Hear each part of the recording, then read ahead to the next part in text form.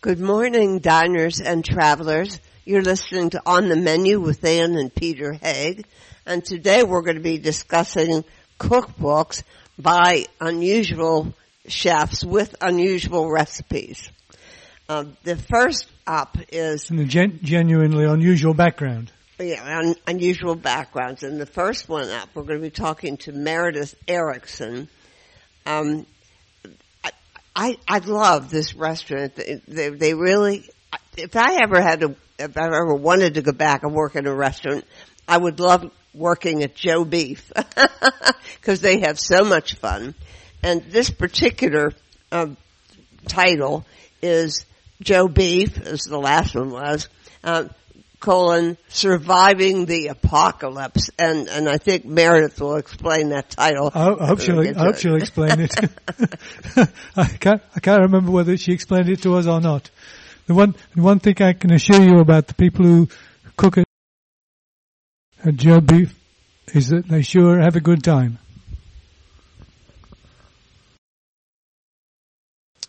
Meredith Erickson, I just so much enjoyed this cookbook. Joe Beef is actually the second of the Joe Beef cookbooks, because the first one was The Art of Living According to Joe Beef, and this one is called Surviving the Apocalypse, another cookbook of sorts. And I think from the titles, listeners should be getting a hint that this is written with a great sense of style and humor. and tongue. Thank you. And tongue firmly planted in cheek. Oh yeah, well the recipes are very real, though. Especially what was the one I loved, the Sovereign Peaches, or what was that? That was so funny. the Cardinal Peaches. Cardinal Peaches with the canned peaches. I just thought it was great. But but the premise of this book is what? Yes. The premise of this book is that in 2014, 2015, the three of us, that's Fred, David, and I, were each going through a bit of a personal apocalypse. One of Fred's best friends, the oyster shucker from Toronto, John Bill, was dying of cancer, and he has since passed away. And David was having a difficult time very publicly with alcohol addiction, and he has since gone to rehab. And for my own part, I was moving back from London, England, and was going through a bit of a difficult end of relationship and divorce. And we kind of looked around culturally what was happening, and Fred and David each have 3 children, and I don't have children, and we were thinking, if I were to have a daughter, that I don't really identify with what I see culturally happening at the moment at all, with this kind of Instagram, Insta-worthy, everything by the minute.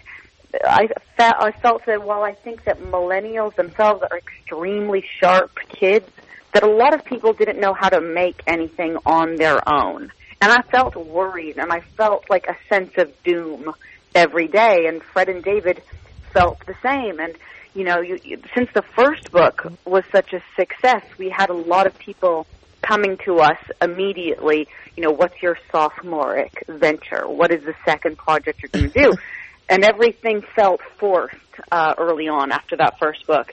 And then, once we started hitting the apocalypse and thinking about the end of the world, well, Fred and David are both preppers. They both kind of are prepared to live off the grid.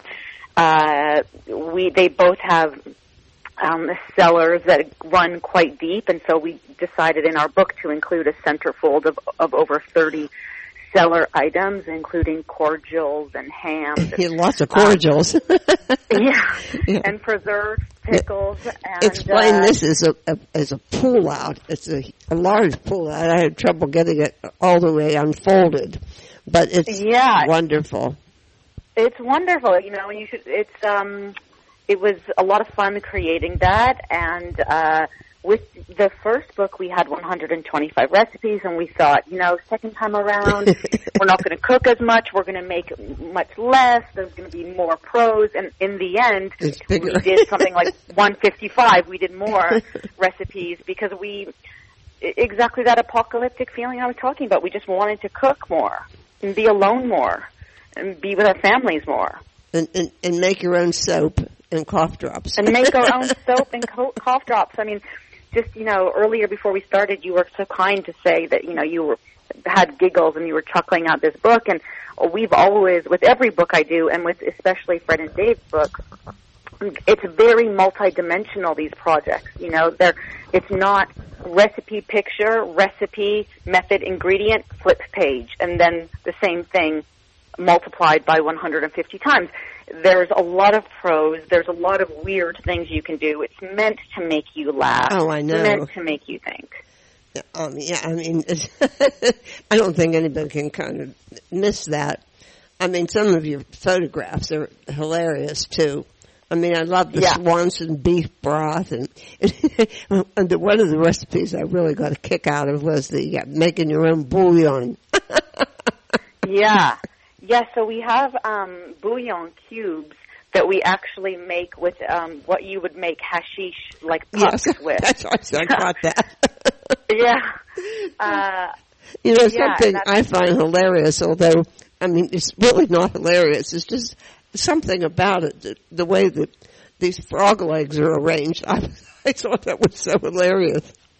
Crispy frog legs. I mean, it's my warped sense of humor, I guess. Well, not really, because when frog legs are breaded, they look like pants. Uh-huh. So it is funny. It looks like, pants down frogs. So, yeah, I see. So, I mean, what is Joe Beef? I mean, anyhow. Yeah.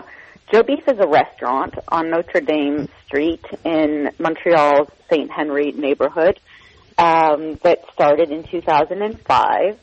It is a market-fresh French restaurant. It has an incredible wine list that grows bigger kind of every year. But at the same time, Joe Beef is very simple, and we talk in the book about how when people walk through the doors from Pittsburgh or Philly or New York and they expect 11 Madison, we can see the disappointment in their eyes because they're essentially traveled 5 hours to sit in a woodshed in the freezing north. But I mean, as such, and what I think Fred and David get is, and I say this in the prologue, they don't really understand hospitality. That's sincere, very sincere. It's very sincere. Yes. It's very sincere, and I think that the book plays to that, and the whole idea of this apocalypse is that, it's the last day on Earth, so let's do it in style. And it is. It really is. But I think Joe Beef is something else as well. Who is? Let's do the who is Joe Beef? I mean, Joe Beef is beyond a restaurant. I mean, Joe Beef. Joe Beef is a lifestyle. It's a concept of how to behave. It is. It's definitely a concept and a way to behave. And, Joe Beef was also a man. Joe Beef, and this is what has to do with hospitality. Joe Beef was this man whose name was Charles McKiernan, who lived near Montreal, in St. Henry, after the Crimean War, and had a tavern, and for all the hookers and wharf rats and sailors and the kind of lost, he would feed them, and then you just had to clean the tavern, which is in essence hospitality and generosity. Yeah, I mean, we didn't actually mention Montreal. So it is a real person. Yeah, I said. Yeah, he's a real person. Joe Beef existed. McKiernan. Yeah, he existed. Yeah, they have a newspaper clipping in the book about. Okay, all right, very good. Well, I didn't know. I mean, I probably should have. But I didn't. 4 restaurants run by this group too. Yeah, I got that earlier on. So, do you want to run through those quickly? Sure. So there's Joe Beef, there's Liverpool House, there's Vin Papillon, and there's Mont Lapin, the one that's in Little Italy, and actually there's a fifth that's just recently opened, but it's quite far west, and it's called McKiernan Luncheonette. And I don't know if you remember, but back in the day, like 2008, 2009, beside Joe Beef, there was a luncheonette called McKiernan. Right. But we needed Fred and David, the restaurant group, needed the space to make that Joe Beef, and so it closed, and everyone was bummed because it's a sandwich shop and soups, and it's very casual and very, very tasty, and great desserts, great pieces of pie, great pastries, and so this industrial kind of in this weird no man's land west, they decided to open this luncheonette in a huge loft. You have things like, Sweetbread's Prince of Darkness. I kind of like that one, where you reference Ozzy Osbourne. Yeah. Tell us about that. I mean, that's the kind of example of a recipe where there's a lot going on, because it's a reference to Ozzy Osbourne. It's a reference, and then the darkness part is it's sweetbreads in charcoal. Yes. And then we also talked about how we weren't really moved. In a lot of Nordic countries, the use of charcoal is a bit for overbearing. Instagram. Yeah, Instagram worthy. But here's actually an opportune moment to use it. But you know that. Now you're thinking of a Sharon too. Yeah. I like your reason for including soap is because you have so much ashes, and rainwater and ashes make lye, which is what you need to make soap. Yeah, and then this is when, Fred and David would put in the dirty comment of, and hopefully the nuclear winter will end, and you want to come out of your bunker with a new baby in the spring, and so you got to keep clean when you're in the bunker also. Tell us about your chips and your potato chip roadmap. Okay, so we felt that the U.S. being quite new world and relatively, one of our favorite places to travel. Fred did a road trip all around, and I'm quite well traveled in the U.S. and we felt that the thing that's the most indicative of terroir in the U.S. is their potato chips. Because the best thing about traveling when you're in a car from state to state is checking into what we call dépanneurs, what you call convenience stores or roadside gas stations, and seeing what's on the junk food rails. And so, I love Better Made from Detroit. I love Tim's from Oregon. We list some of Fred's favorites. I haven't spent any time in Texas, Louisiana, and the South, but he has, and that was the idea. Well, tell us. Now, I couldn't figure out if he was serious about microwave foie gras or not. So, that's a good question, because we weren't allowed. There was a book that came out, and we weren't allowed to put the cover. We didn't get the rights to put the cover of the old book, so it is a bit confusing.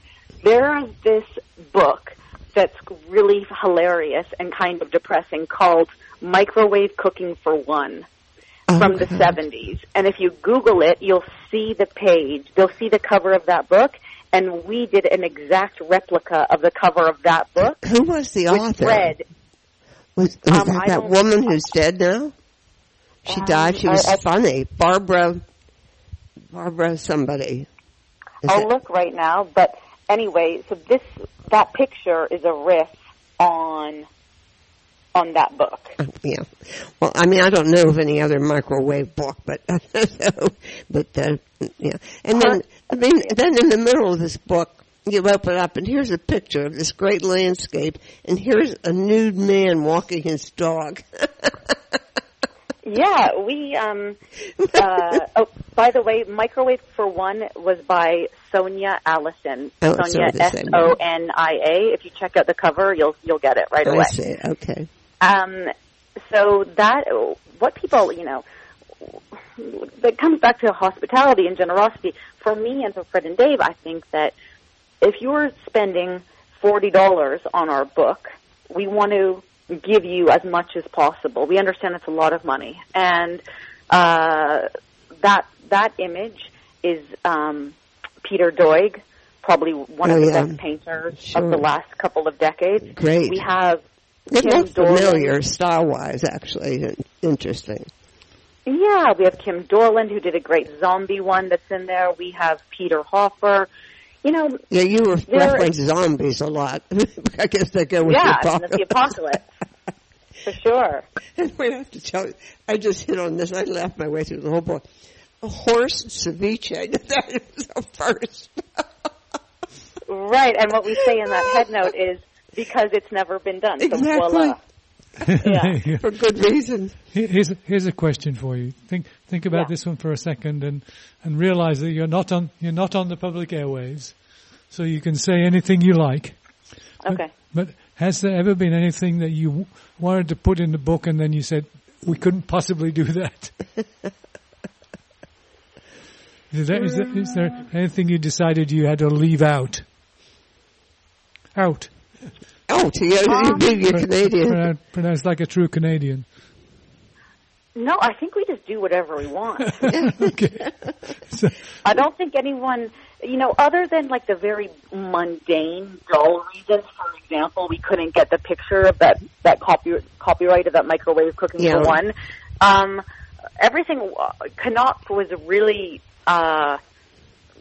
liberal with us, and they knew what they were signing up for. When it, you don't go into acquisitions with our book and expect what's kind of a Giada book, or an Ina book. We're not Ina.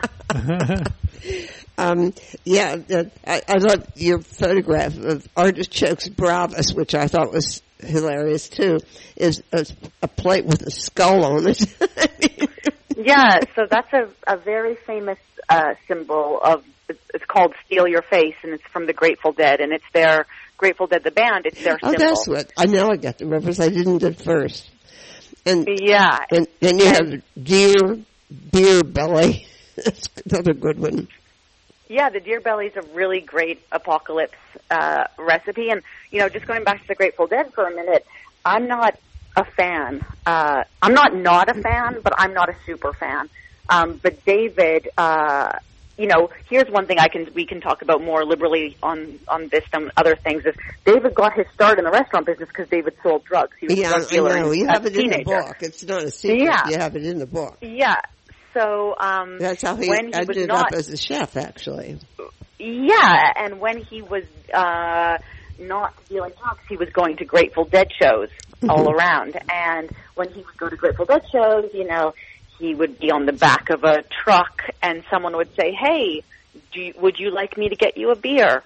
Could I make you some food in our camper trailer? Would you like my extra ticket? I want you to have the best night ever." And for him, he says that's how he learned hospitality. So that was our Grateful Dead reference with the plate. So, and what about Beauty Special Saint Honoré? So the Beauty Special Saint Honoré was kind of dedicated to the Jewish in-laws I never had.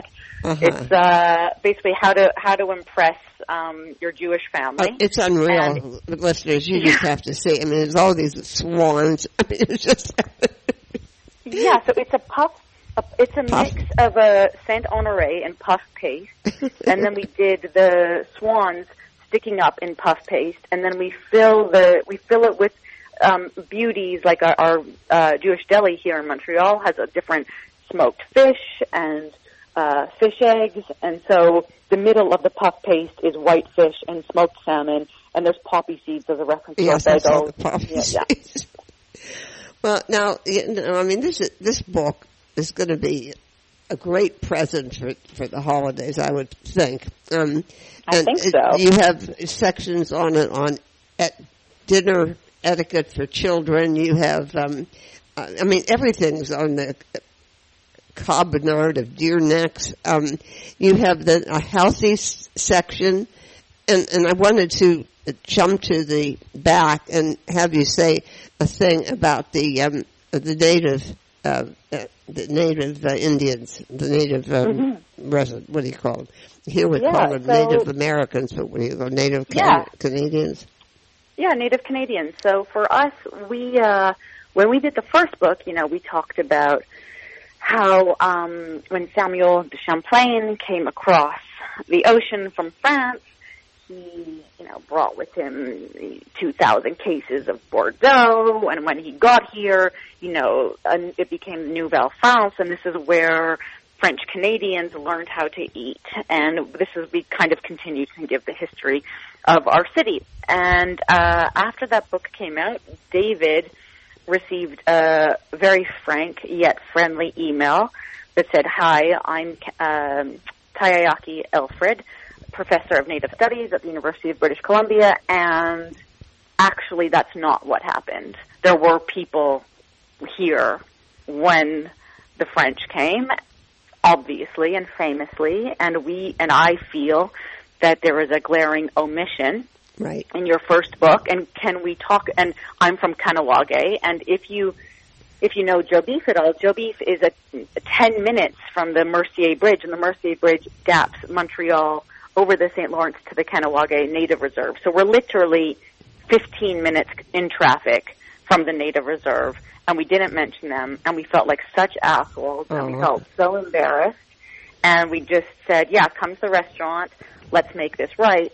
And we became fast friends, and there's this other great guy named Eric McComber, who's a sturgeon fisherman and kind of a jack of all trades, and fishes caviar, and he took us around, and that's what that chapter is all about. And it's not just a take on Native Canadian recipes; it's a Joe Beef take. So there's a bit of irreverence.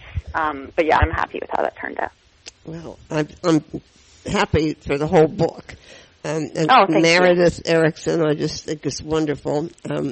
Again, the book is Joe Beef, Surviving the Apocalypse, and I think everybody really owes it to himself or herself to buy a copy of this. We're already anxious for you to produce the third Joe Beef book. Oh, guys, you got to give me a couple minutes over here, but I promise I'll think about it. Okay. Meredith, thank you so much. Thank you so much. Thank you. Ciao. Okay, bye. Podcasting services for On the Menu Radio are provided by ASP Station, www.aspstation.net.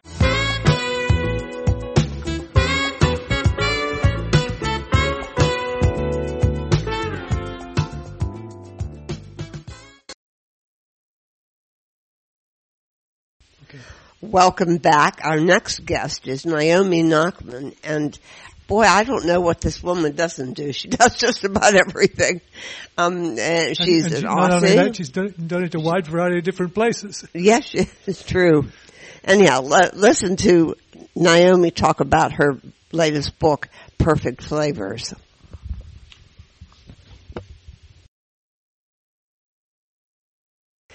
Naomi Nachman, your book is called Perfect Flavors, creative, easy-to-prepare recipes inspired by my family and travels, and it is indeed an eclectic cookbook. You were influenced by all kinds of different places and customs and cuisines, right? Hello? Hi. Yes. Hi, everyone. Hi. No, I guess to start with, I should ask you what in your mind is the perfect flavor. Oh, the perfect flavor. Well, my perfect flavor and your perfect flavor might be a little bit different. Yes. So, I always say cookbook is a guide to what to the author of the recipe thinks it should be, and then you find your own inner chef, and then you find your perfect flavor.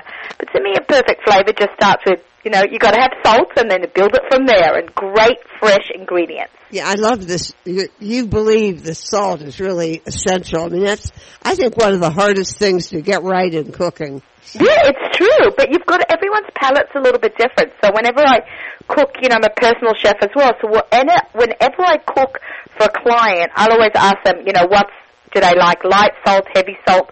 But they've got to try to go a bit neutral in the middle so they can always season more if they like. Because, so many people who sit down at the table, before they even taste the food, they start salting it. Yeah, I know. There's one sitting right across the table. Well, I know. I mean, we've been married for so long, and I've tasted his cooking for so long. I know the items that he salts and doesn't salt. Right. I mean, for example, my salad. I don't put dressing on my salad, so I know I need to put salt and pepper on it. Right. So, yeah. Anyhow, the main secret is out. What goes into an Aussie meat pie? Oh yeah. Let all the Americans know what Aussies like to eat. Now, we're jumping in the middle here. We haven't explained your story. You were born and grew up in Sydney, Australia, right? Yep, that is correct. Fill us in on what happened next. Well, between arriving in New York and today. No, from Sydney, you went where? You went to Israel I left Sydney. I graduated high school. I spent a year in Israel, and that's where my eyes got opened up to a world of amazing food. The Middle East has incredible Mediterranean food and Middle Eastern food, and it's like, wow, there was food everywhere. And growing up kosher in Sydney, Australia is a small Jewish community with limited restaurants, and I get to Israel, I'm like, boom, there's food everywhere. So I didn't hold myself back. I ate wherever I could, whenever I could. I just loved it. Became really like a big restaurateur at the young age of 18. And then I went back to Australia for 2 years. And then I came to America for a friend's wedding. And, wow, again, boom, New York, kosher food everywhere. Oh, yeah. So, but you don't keep kosher strictly. I keep strictly kosher. Do you? Well, you have... I know that some of your tips are for making an item par, right? Well, when I traveled, I always brought my own food with me, or I couldn't always eat. I would say, and I say this in the book, I eat with my eyes. So, like, I would look, see what the chefs are doing, watch the food being made. I'd either asked to go into the back of the kitchens and talk to the chefs at the hotels, or see the street food. I was in Bangkok and I watched them, make spring rolls on the streets in front of me, and I looked at the ingredients and I'm like, wow, this looks amazing. I'm going to go back to home in New York and make this myself. And I did, and that recipe's in the book, just from me watching what they were making literally on the streets of Bangkok. And I could go home and make them kosher. And now I'm bringing this to the kosher home. Okay, so all these recipes in this book are kosher. 100% kosher. So, they don't have to be, you can make them how you want, and these are my suggestions, but, it's 100% kosher recipes, delicious. You don't have to be Jewish to enjoy these recipes. You don't have to be kosher to enjoy these recipes. It's just good food, and that's what it is. That's great food that just happens to be kosher. Yeah, well, he's modest. He's not telling you he's probably the greatest producers of latkes in the world. Yeah, I've made some crazy latkes this week. Trust me. But I never made any sweet ones. Yeah, you have good sweet ones in here. I make savory ones. Okay, so I have my cheese latkes, which are a little bit sweet and savory. Oh, okay. Uh-huh. And then they're in perfect flavors. And then you've got one that has some fruit in it. Yeah, right. It's got a little bit. You know what I think we ought to do, by the way? I'm definitely going to try it. I mean, there's no question about it. It's delicious. I've had a lot of pictures of people send me, like I'm on Instagram, and people are sending me all their pictures to my Instagram account of the food that they're making from my book, and I repost it and reshare it. It's amazing to see everyone making my recipes. No wonder you're having a good time. I'm having a great time, and it's all from the home, my kitchen. Now you're in the broadcasting game too, right? Yeah, I would like to ask her, why don't you just outline all the many facets of your profession? Oh my gosh. It's so hard to say. Well, now I can say cookbook, although this is actually my second book. My first book, Perfect for Passover, sold about 13,500 books in just a couple of weeks last year when it came out, when it debuted March of 2017. This is my second book in 19 months. So the last 2 years I've been heavily involved in cookbook writing. As well as that, I run kosher cooking competitions as well. You know, from Food Network, all these cooking competitions have become very popular. So I took that concept and bring it into people's homes of cooking competitions. I write for magazines, newspapers. I have a radio show called Table for Two on the Nachum Segal Network. Anything involved with food. I'm a personal chef, do catering. Where do you have time to do all this? I know, it's crazy. And, I'm a grandma as well. I have a 5-month-old granddaughter. Oh, my goodness, really? Yeah, so... I'll be darned. Oh. Yeah, and I'm only 48. Oh, there you go. Well, hey, yes. We weren't going to ask, but we're very proud of you. Thank you. She's so cute. Now, as I said, there's so many different influences, especially you're fond of street food, but you also like a wide variety of ethnic cuisines.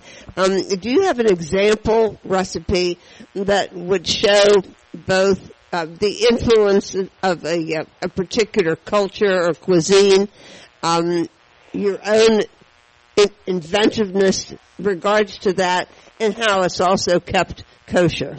Okay, so let's take the banh mi sandwich from Vietnam. Have you ever had a banh mi sandwich? Yes. Delicious. I did note that when I was reading the cookbook. Yeah, go ahead. So I love sandwiches in general. I love good bread, a good sandwich, good ingredients. I like a crunch, and I like the protein, and I like the creaminess. So that a banh mi, when the first time I had a banh mi sandwich, I fell in love. And I had it here, a friend had made one at a dinner I was at a potluck dinner. She made these banh mi sandwiches. I'm like, wow, this is so cool. And then a year later, I ended up going on a cooking tour. It wasn't a cooking tour, a tour of Vietnam, a kosher tour of Vietnam, with Miriam Schreiber. Her name, the name of the company is Miriam Schreiber's Kosher Legacy Tours. She takes Jewish groups around the world on tour. Wow.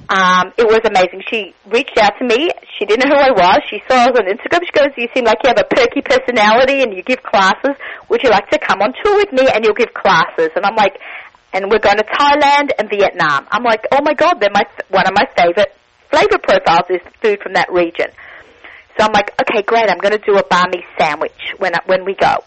So I started looking up banh mi sandwiches and trying to make a kosher style because they have dairy and meat together, and traditionally kosher food is not mixing meat and milk, and we don't eat pork, and so I had to come up with a kosher version. So then my own twist became I love tuna. I could eat a tuna sandwich. I'm very traditional when it comes to lunchtime. I could eat a tuna, lettuce, and tomato sandwich every day. So I'm like, okay, great. Let's take that concept of a tuna sandwich and turn it into a seared tuna banh mi sandwich. So the seared fresh tuna, instead of just canned tuna, became my protein, elevated the tuna in the recipe, and then I made my own creamy sauce, and then my own pickled vegetables, and voila, I had this amazing banh mi sandwich that was, that's kosher, that's traditional to Asian, to the Vietnamese influences, and it was delicious, and it's been a really big hit in the book. Yes, I'm looking at it. Your photographer did a great job, too. She's amazing. A big shout-out to Miriam Pascal. She's a very big photographer, food blogger. She's actually done 2 of her own books where she wrote the recipes and photographed them, and for me, she was my photographer. So she's one of the new kind of food bloggers that have come out, and cookbook authors that are becoming food writers and photographers. Well, I'm just a food writer. She can do both. Very talented. Now, are you amazed at all about this sudden interest in Israeli cuisine? Look at the top chefs in America, all Exactly. Israelis. Yeah. We have Michael Solomonov, Alon Shaya Alon. By the way. Sorry? Michael has a new book out. I know. I can't wait to get it. I'm going to go get it for myself on Sunday. It's my Hanukkah present to myself. Alon Shaya, you've got... I love Alon Shaya. He's a good friend of ours. Oh, okay. I'm a big fan of his. I'd love to eat his food. I keep telling them they need to do a kosher pop-up restaurant for us kosher people. We are big fans of theirs. Who else is there? Yotam Ottolenghi out in England. He's an Israeli chef. Israeli-born chef. It's amazing how the Israeli chefs have become one of the top chefs in the world. Meir Adoni is opening up some restaurants here in New York who's Israeli-based. It's amazing. Yeah, but you can't beat the Middle Eastern flavor profiles, can you? Yeah, we can just as long as they don't mix meat. we can make the recipes kosher. Right. Now, you are, in your book, you give attention to hummus. I just read a trends report saying that this is 2019 will be the year of the hummus. Except I thought the year of the hummus has been the last 5 years. I agree with you. It's the last 5 years. Hummus has had such a massive comeback. We all had hummus growing up. We didn't think it would be the star of the show in 2000 and almost 19. It's still the star of the show. Yeah. You have some funny, quirky recipes. Tell our listeners about quitza. Quitza. How crazy is that? That's crazy. So I love pizza and I love quiche, and so does my family. I was literally driving somewhere, and like, you know, when you drive on a highway, your brain daydreams. Like, one part of your brain dries and one part of the brain thinks about food. Well, that's how it goes for me, any case. So I was thinking about it. I'm like, maybe I'll do a mashup of pizza and quiche. And then I was thinking, what am I going to call it? And then all of a sudden, quitza. Like, literally popped into my head. I'm like, okay, I pulled over. I wrote the word down, quitza, Quizza. And then, because I was, I couldn't, I was literally in the middle of the road. So, I couldn't start. So I came home, and then I Googled the word quitza, and nothing came up. I'm like, awesome. Like, some shop in Israel sold something had a sign saying quitza. I'm like, but there was no recipe, it was just a sign, there was nothing there. So I'm like, great, I'm going to make a quiche that tastes like a pizza. And it does.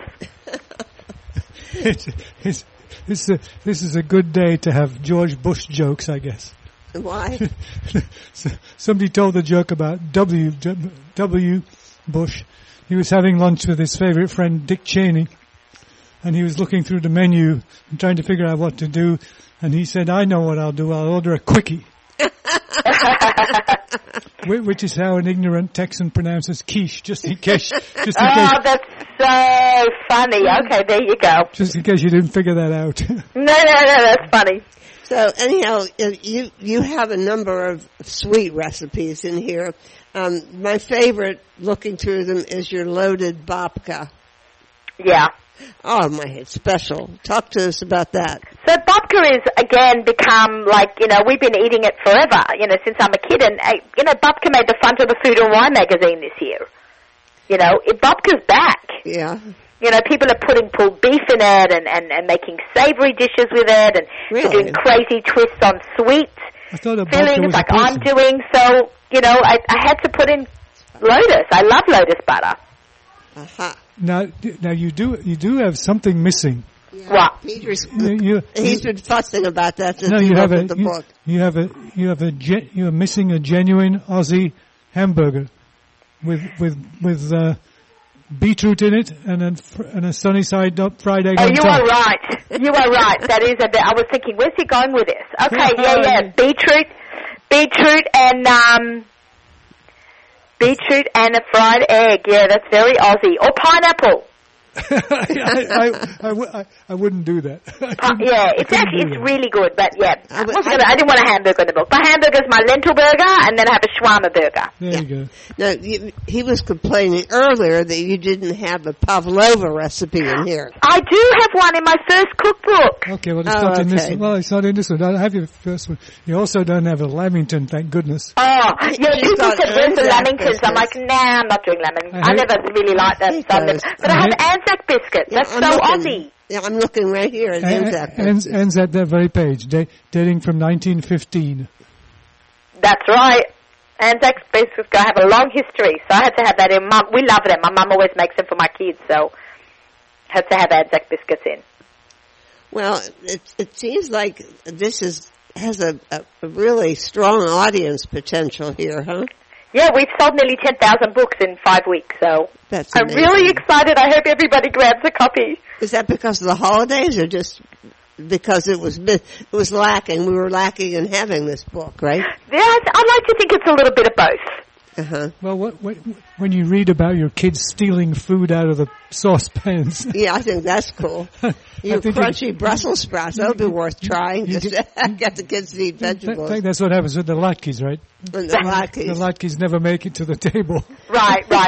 It's true. They eat them out of the frying pan. That's a big problem. I actually got a license to make latke on our last visit to our son and his wife. I was banned for several years because he kept setting off the smoke detectors, the smoke alarms, and the kids would giggle. You know? Yeah, so I took my box grader all the way to Philadelphia, and I never got him on the menu. Well, we have a lot of fun with your book, and Thank Naomi, you. and I'm hoping that a lot of people will pick it up and have as much fun with it as we have. Thank you so much. We've sold a couple thousand on Amazon or at your local bookstore. But really, probably the best way for people to get it is on Amazon. It's just been an incredible, I've had so much great feedback and letters and photos that people are sending me. Everyone's becoming interactive these days with social media being what it is. And, you know, I just hit 20,000 followers on Instagram, which was such a thrill. I got to go to Israel last week and meet the Prime Minister of Israel. A whole bunch of food bloggers were invited. So it's really nice that the kosher foodies have a big voice now. Oh, yeah, you do. Yeah. Was that Netanyahu that you met?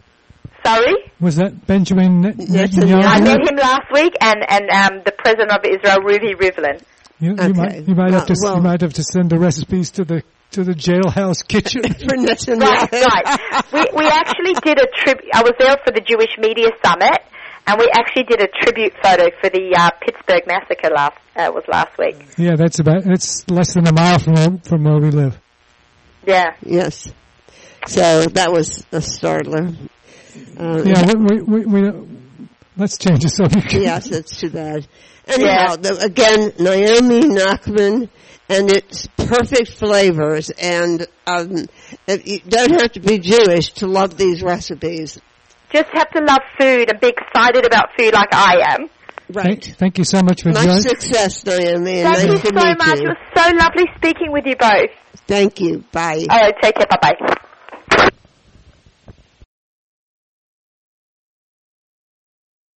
Podcasting services for On the Menu Radio are provided by ASP Station, www.aspstation.net.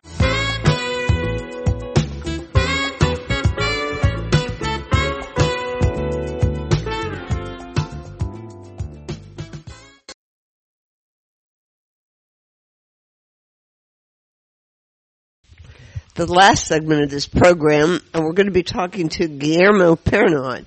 And I guess the unusual thing about this is he's writing about food and restaurants and chefs in Cuba when they don't actually have any restaurants open. Yeah. They have paladares in people's homes. The status of that is changing a little bit.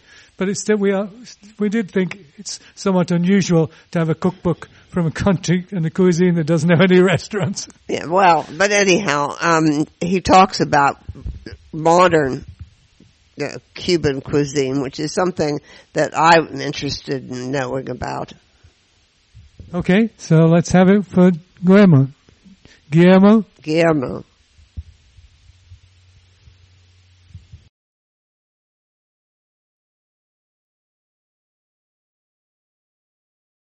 Guillermo Pernot, you and Lourdes Castro, who I believe is Cuban, wrote Cuba Cooks, is the book, Recipes and Secrets from Cuban Paladares and Their Chefs.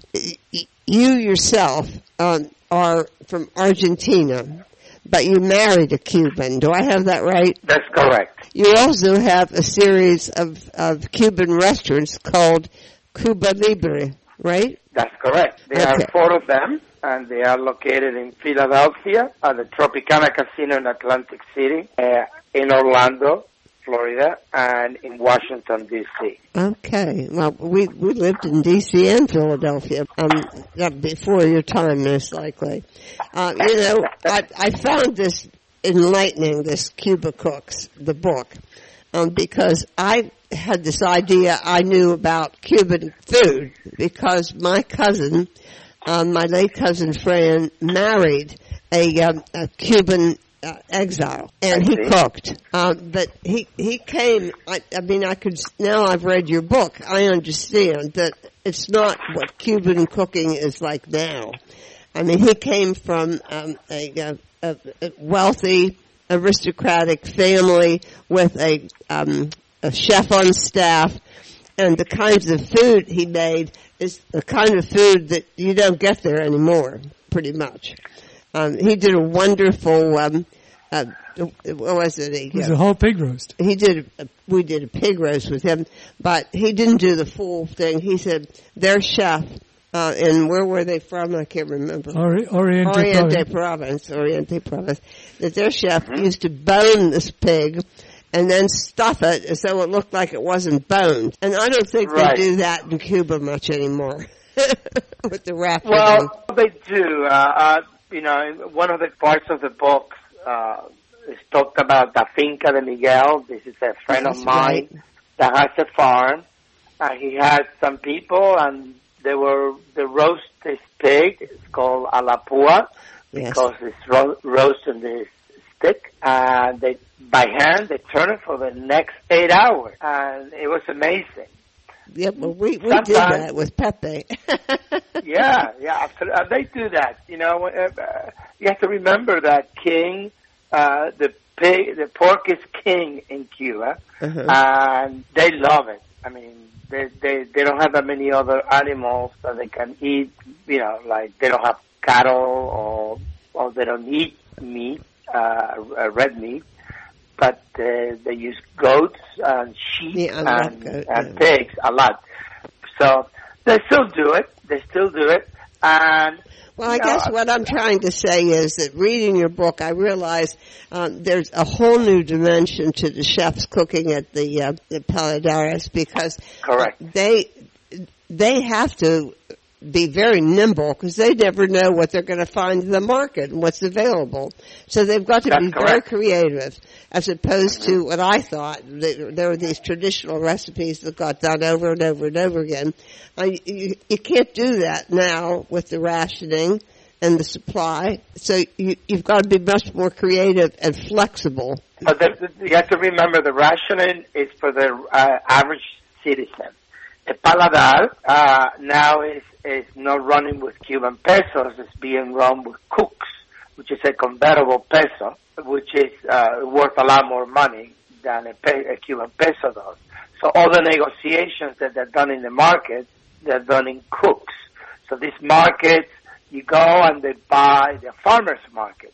The farmers come in every day, and sometimes twice a week in different kinds, and they bring different products on the market, and that's what the chef make the menus with. Now, perhaps we should explain for those people who know even less about Cuba than we do. Yeah, tell us about Paladares. Explain to our listeners about the Paladares and what's involved in having one, because it's not easy, I understand. Well, you have to apply for a license. Paladar is a private entity, a private business that is usually run in somebody's home.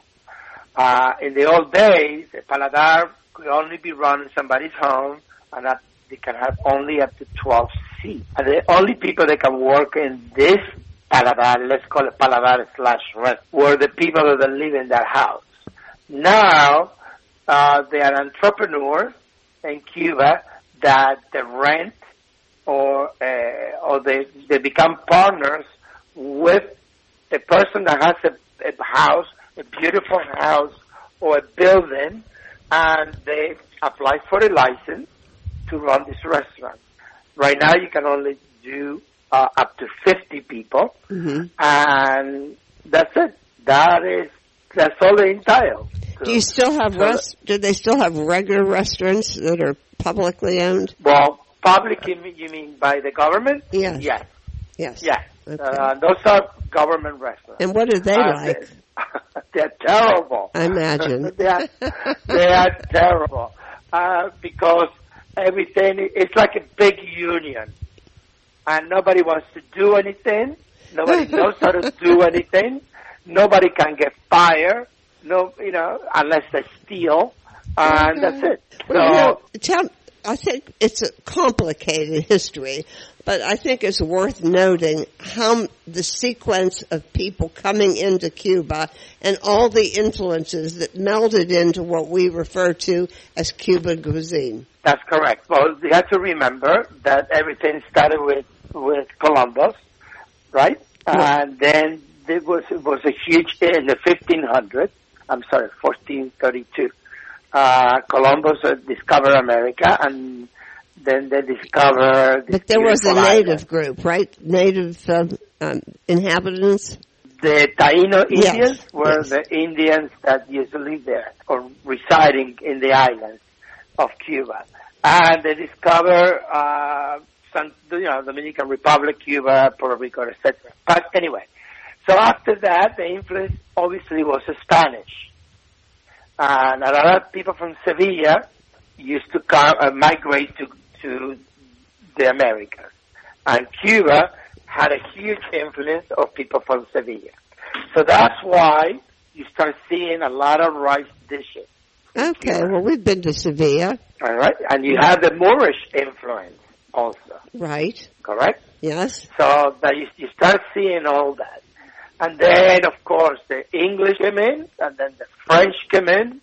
Then there was a huge exodus of French in there. And also, I read a book about the mass migration from Haiti to Cuba. That's correct. And I will get to that in a minute. So, okay. So then you start seeing the Haitians coming in, then you see the difference in the cuisine of the island. And remember the Haitians. I'll get back to that. Then the Americans come in, and the English come in again, and then the Americans come in, and then the Spanish come in again, and the Americans, and then the Russians. So you start seeing this huge. And let's not forget the Chinese. The Chinese workers, right, yeah. That's right. So there was a huge variety of influences in Cuban cuisine. And West African, right? From the that's correct. Nigerians. Yeah. Yes. That's right. And because they needed slaves to run the sugar plantation and the tobacco plant. But the Haitians then, they came to the east part of the island, and that's where you see the different styles of cooking in the island. On the east, you see a lot of chocolate, coconut, and a little bit of the spicy food. On the west and central, you see on the central part you see more of cattle and pigs and etc. And then you go to the west and you start seeing more tobacco, and you start seeing also a lot of vegetables in Pinar del Rio. So it's a big island with a lot of influences of different cuisines. You said the Cubans don't like vegetables. They don't like greens. They have a heightened sweet tooth. I thought that was interesting. I never noticed that. They do, but lately they started to discover, especially if you go towards the west to the province of Pinar del Rio, you start seeing beautiful little farms that they grow everything organic, and they start opening little paladars in the farm, and everything that you eat comes with 100 meters, the one you're sitting. And the majority of the menus are vegetarian. It's very, very unique. The culture is changing, and the food is changing, as you can see in the book. In the book, you don't see any rice and beans recipe. Yeah, I mean, those are the things I remember from Pepe. I remember his escabeche fish, escabeche de pescado. That I remember, and the beans and rice dish. And he made something with ground beef all the time, too. Right, picadillo. Yeah, that's it. But and to this day, I use his black bean soup recipe. Except I put in a ham hock, and my cousin told me that was not right because it was intended to be a vegetarian dish. That's right. At the restaurants at Cuba Libre, our black bean soup and our black beans are vegetarian. Okay. A lot of Cubans, when they start coming to the Americas, they starting to add pieces of pork into it that I know. So, but it's not true Cuban. The majority of Cuban black beans or red beans, if you go to the West, are vegetarian.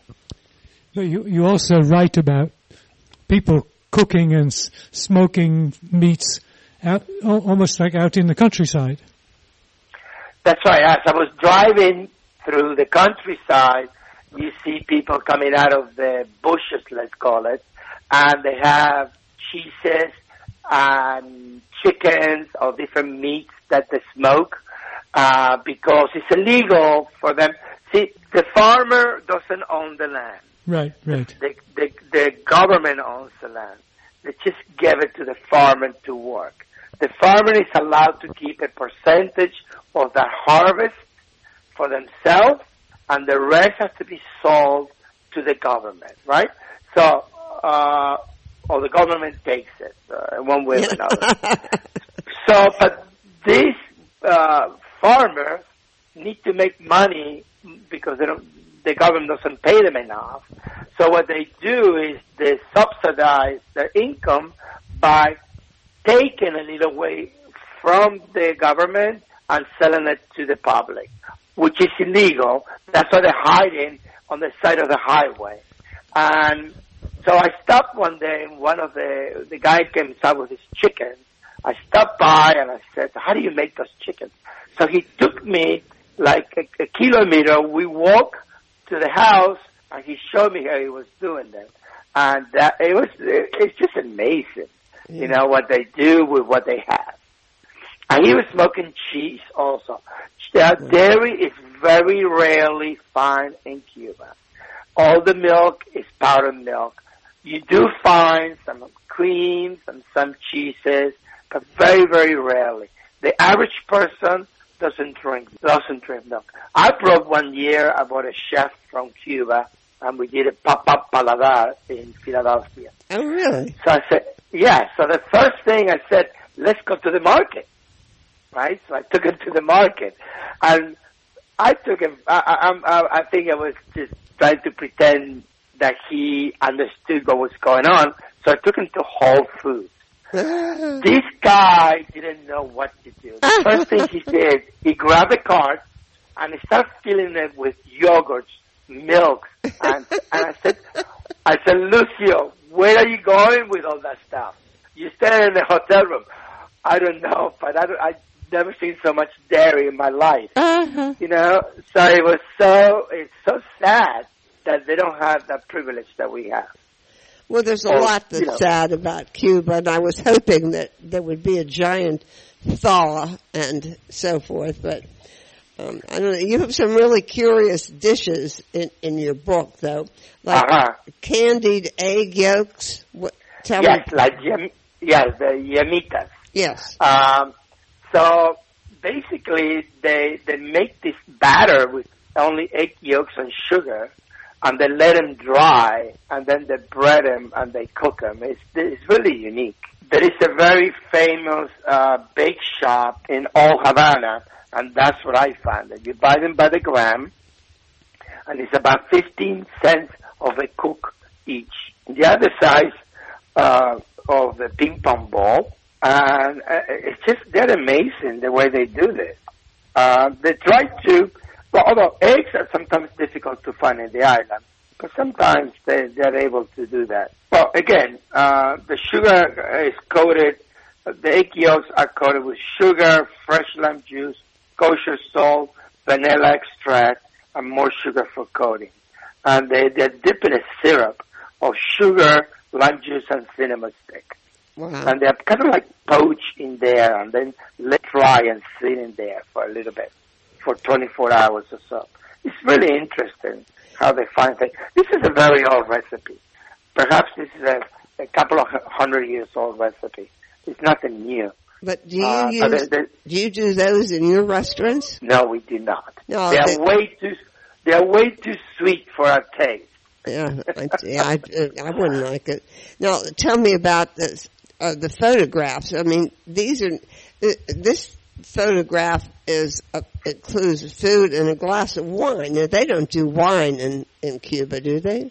They do have wine, but no local wine. If you find Cuban wine, it's usually made out of fruit, like guayaba, mamey, and stuff like and anon or pineapple.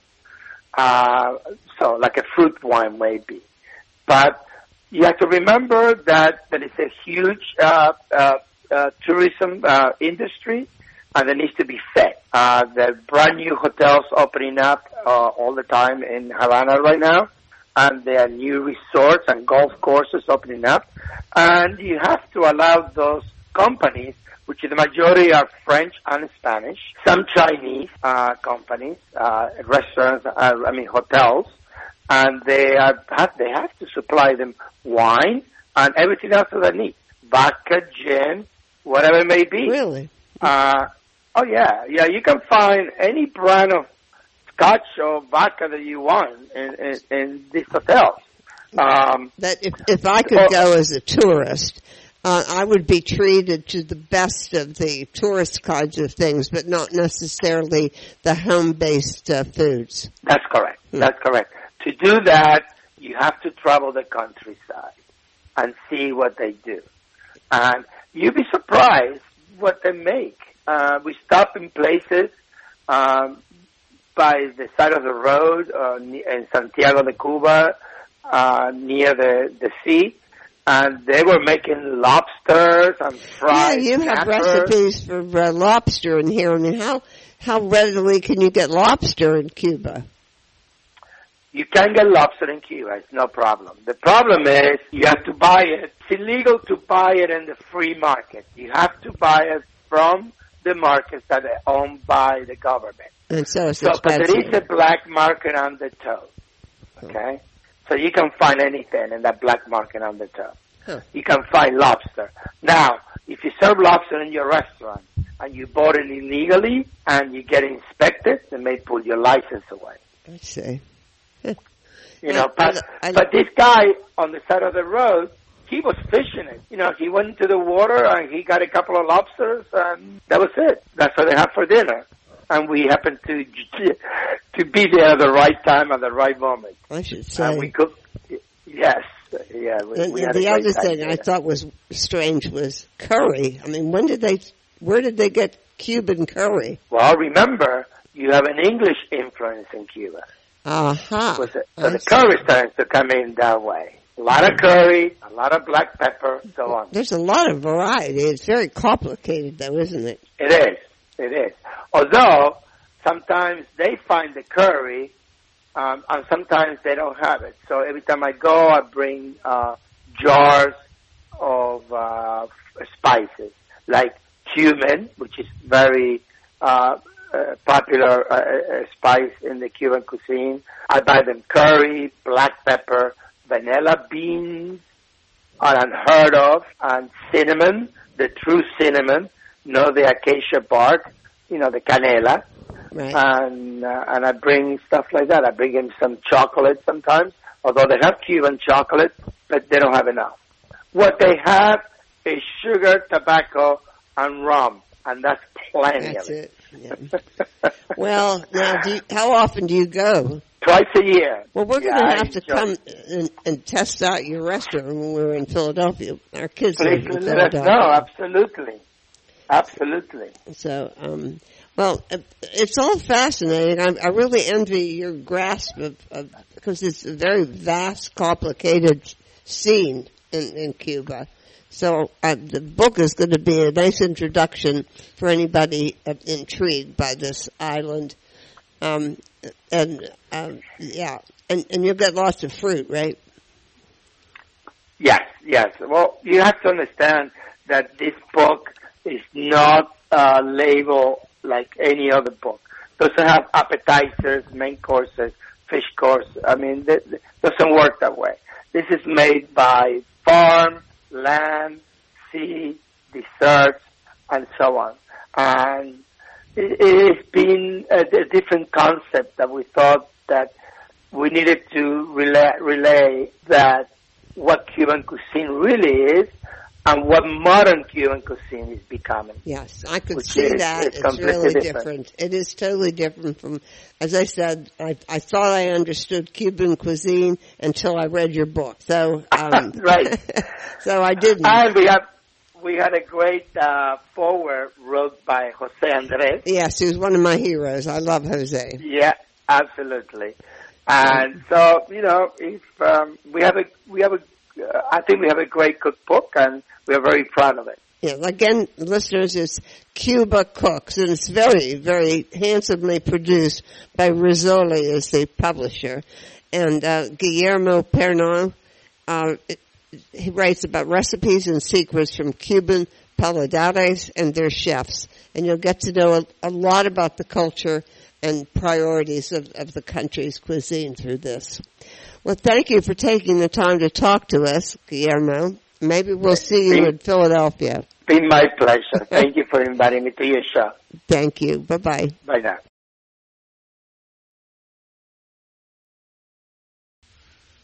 Okay, so once again, the clock has moved through an hour, even a little longer.